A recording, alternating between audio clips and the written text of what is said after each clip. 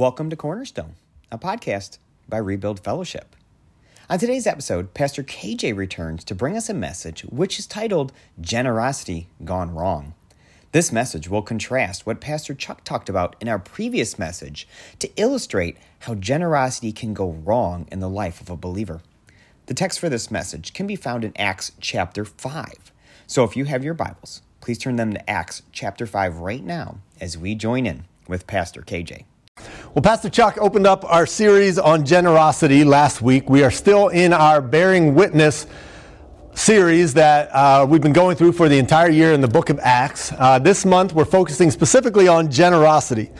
And Pastor Chuck opened last week with a quote from Lily Hardy Hammond that said, "You don't pay love back, you pay it forward." And I love that quote. It's a great cornerstone thought for us as we get our mind around generosity, because what it's saying to us is that being generous is a response to something God has already done. So God has given to us generously, and we don't just give back to Him. We give back to Him and we pay it forward by giving to others. This is a great way to set up our Christian attitude towards giving and generosity. Our response to God's generous love towards us should be to pay it forward. Well, Pastor Chuck also had us in Acts 4, and we're going to be actually going back there again in a little bit. But he gave us 4 things to consider for when giving goes right. First, he told us when giving goes right, it exalts Christ Jesus. Secondly, when giving goes right, it becomes the ethos of the church, the characteristic, the defining quality of the church. The third thing is that it elevates the community, not just the individual, but the whole community. And then the fourth thing is that it executes the Great Commission. Well, today we're going to look at what happens when giving goes wrong. Pastor Chuck gave us what happens when giving goes right. This week we're going to look at what happens when giving goes wrong. As I mentioned, we're going to start out in Acts 4:32. If you want to go ahead and turn there, we're going to get there in a second. And then we're going to move into chapter 5 and the story of Ananias and Sapphira. But before we get there, I want to remind us of the big picture of God's story to help us to make sense of the smaller snapshot stories that we're going to look at. So here's the big picture. The story of the Bible is the gospel of the kingdom of God. It's the good news of the kingdom of God. Here we go. God is the creator of everything and has designed His creation with specific purpose of building His kingdom. Let me say that again. God is the creator of everything and has designed His creation with the purpose of building His kingdom. This is the beginning of the gospel of the kingdom of God. Here's what I mean. Everything functions best when it functions according to its design. Right? We understand that. We know technology, computers, telephones. Who says telephones? Cell phones, right? Technology, it's amazing when we use it according to the way it was designed to be used. Same thing is true of people, right? Our bodies function best when we diet and exercise and get enough sleep. I understand that better now at 49 than I did at 29. As an athlete, we know that certain foods at certain times with the right amount of sleep along with total body exercise helps us to perform at peak performance. It helps us to perform at our very best. It seems ridiculous to think about this now. I was competitive as an athlete in the 80s and 90s, and I didn't think much about any of those things. In fact, the way that I thought about exercise beyond like the sport I was playing, like the thought of lifting weights was like, no, it's going to throw my shot off, or it's going to wear me out, or it's going to tire me out. I didn't think that it could actually make me a better athlete. I thought what I naturally had was the extent of what I had. And so I didn't spend time lifting weights or doing these other things that I should have done that we know now, nor did I spend time eating the way that I ought to have eaten.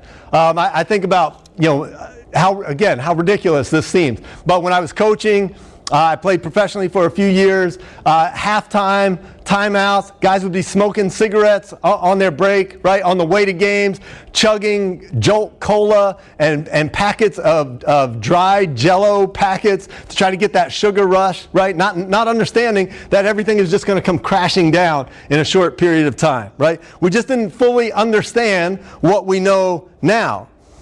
So we know more about peak performance now than we did. We understand better now how the body works and how it was designed to work so that we can actually maximize it. And knowing that and understanding that actually impacts everything. Here's what we have to remember, going back to this big picture story. If God is the creator of everything, then it means that we are creations. And our Creator has an intended purpose for us to function at peak performance. And not just physically, although also physically, we ought to take that seriously, but also spiritually and emotionally. When we live outside of His design, we simply are living at a lower standard than we were made for, and therefore likely to encounter more challenges and difficulties and resistance as a result of living below the standard that we were designed to live at. So how do we know how to live at our intended design? Well, God has given us several things. In the Old Testament, we have the Ten Commandments. These are the principles for living according to the way God designed us to live.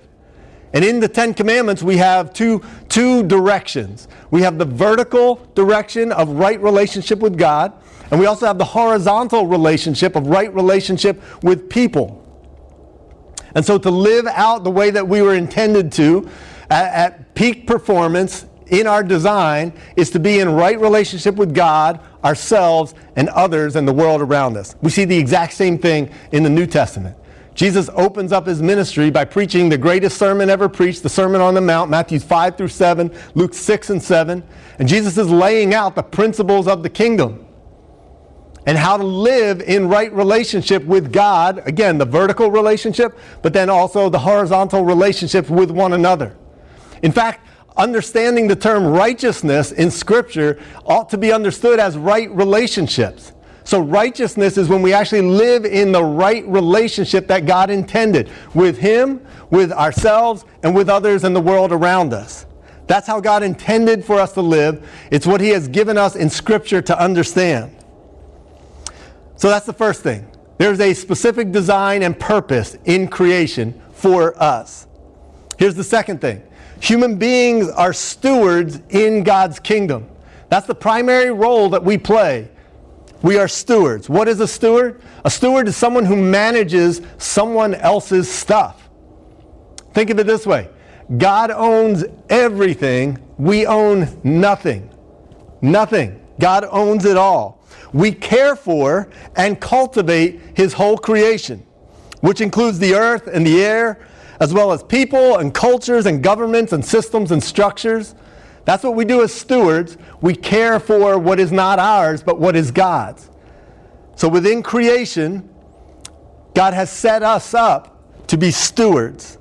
Here's the third thing in this gospel of the kingdom, the good news of the kingdom, is that as stewards, we are blessed to be a blessing to the world. So God has entrusted us to care for His creation. We are blessed when we live according to His design. And we bless others as a result of living according to that design. We receive benefits of the blessing, but our benefit is only part of the purpose of the blessing. God is building His kingdom through His people. So our blessings are to be dispensed out into the world. What we have received, we give.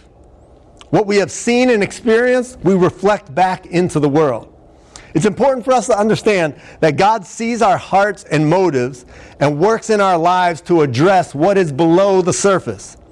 Our blessings are tailored specifically to us and what God is doing in our lives to draw us more closely to Himself, which means I can't look sideways at the blessing that someone else receives and think, I wish I had that blessing, or you know what I would do if I had that blessing? Right? That's not the way it works. We saw this in action in our study of 1st and 2nd Peter in reflecting on Peter's relationship with Jesus and going all the way back to the Gospel of Luke when Peter encounters Jesus on the beach after having denied Him. And they have this beautiful moment of reconciliation and restoration. And then Jesus proceeds to tell Peter how He's going to die. And Peter's like, whoa, what about this guy? And He's pointing over to John. And Jesus is like, don't worry about what I have planned for John. That's specific to John. I'm talking to you about what I have planned for you and how you need to respond as a result of it, right? It's the same idea that God is tailoring the blessings that he gives specifically to us and through us because he is also at work transforming us into his image. The blessings that God gives should produce shalom or peace in our lives and the lives of the world around us, even in the midst of chaos. Sometimes we think that we ought to receive blessings and that those ought to remove all the problems, all the challenges, all the chaos around us. But that's not the way it works. We receive blessing even in the midst of chaos and dispense blessing even in the midst of chaos. All right, before we get to our story, let me give us a little context of the story of Ananias and Sapphira. Last week, Pastor Chuck talked with us about the end of Acts chapter 4, how the disciples had everything in common. And we saw this beautiful picture of them sharing everything, united together, the power of the Holy Spirit at work. God's stewards, the disciples, are unified around God's purposes, giving them access to the power of the Holy Spirit, which blesses them and leads to blessing and transformation all around them. That's the good news of the kingdom. That's what God intends to do in his kingdom. Then we have our story, Acts 5, 1 through 11.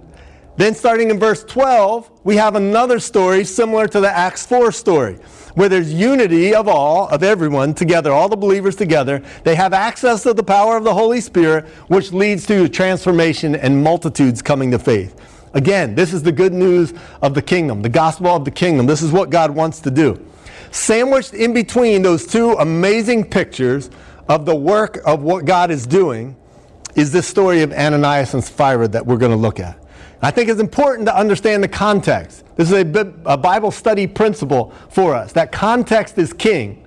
We need to understand what is going on around it. If we're just pulling verses out, we're actually likely to be misunderstanding what God is actually saying. We need to understand the context in which it was written so that we can understand fully what God is saying. And so in this context, when we look at what happens before and what happens after, we see the story of Ananias and Sapphira, and I think it's significant because it was threatening to undermine everything that God was doing, everything that he wanted to do. The good news of the kingdom was being threatened by Ananias and Sapphira. So let's read Acts 4. We're going to start in verse 32, read what Pastor Chuck taught us last week, and then we're going to read through verse 11 of chapter 5. So follow with me. Now the entire group of those who believed were of one heart and mind. Note the unity here.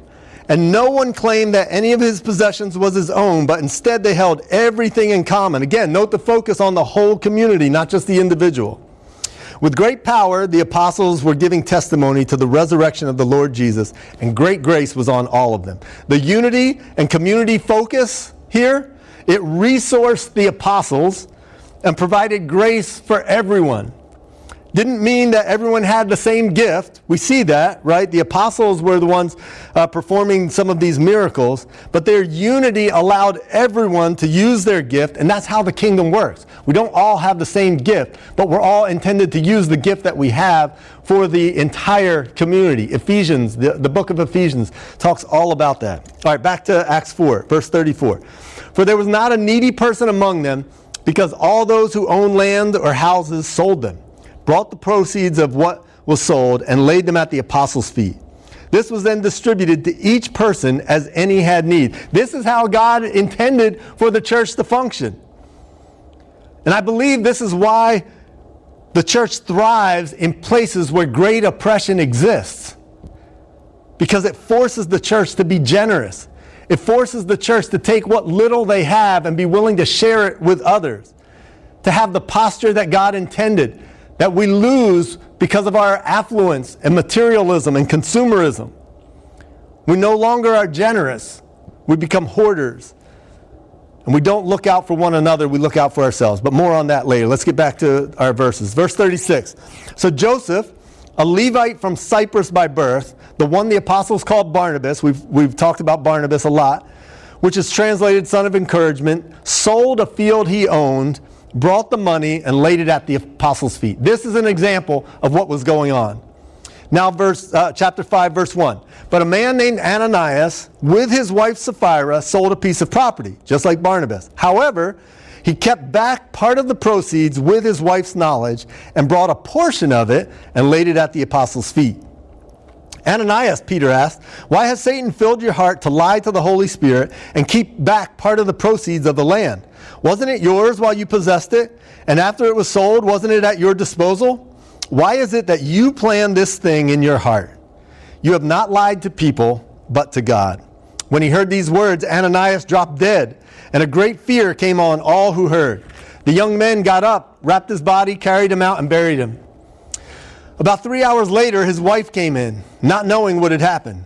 Tell me, Peter asked her, did you sell the land for this price? Excuse me. Yes, she said, for that price.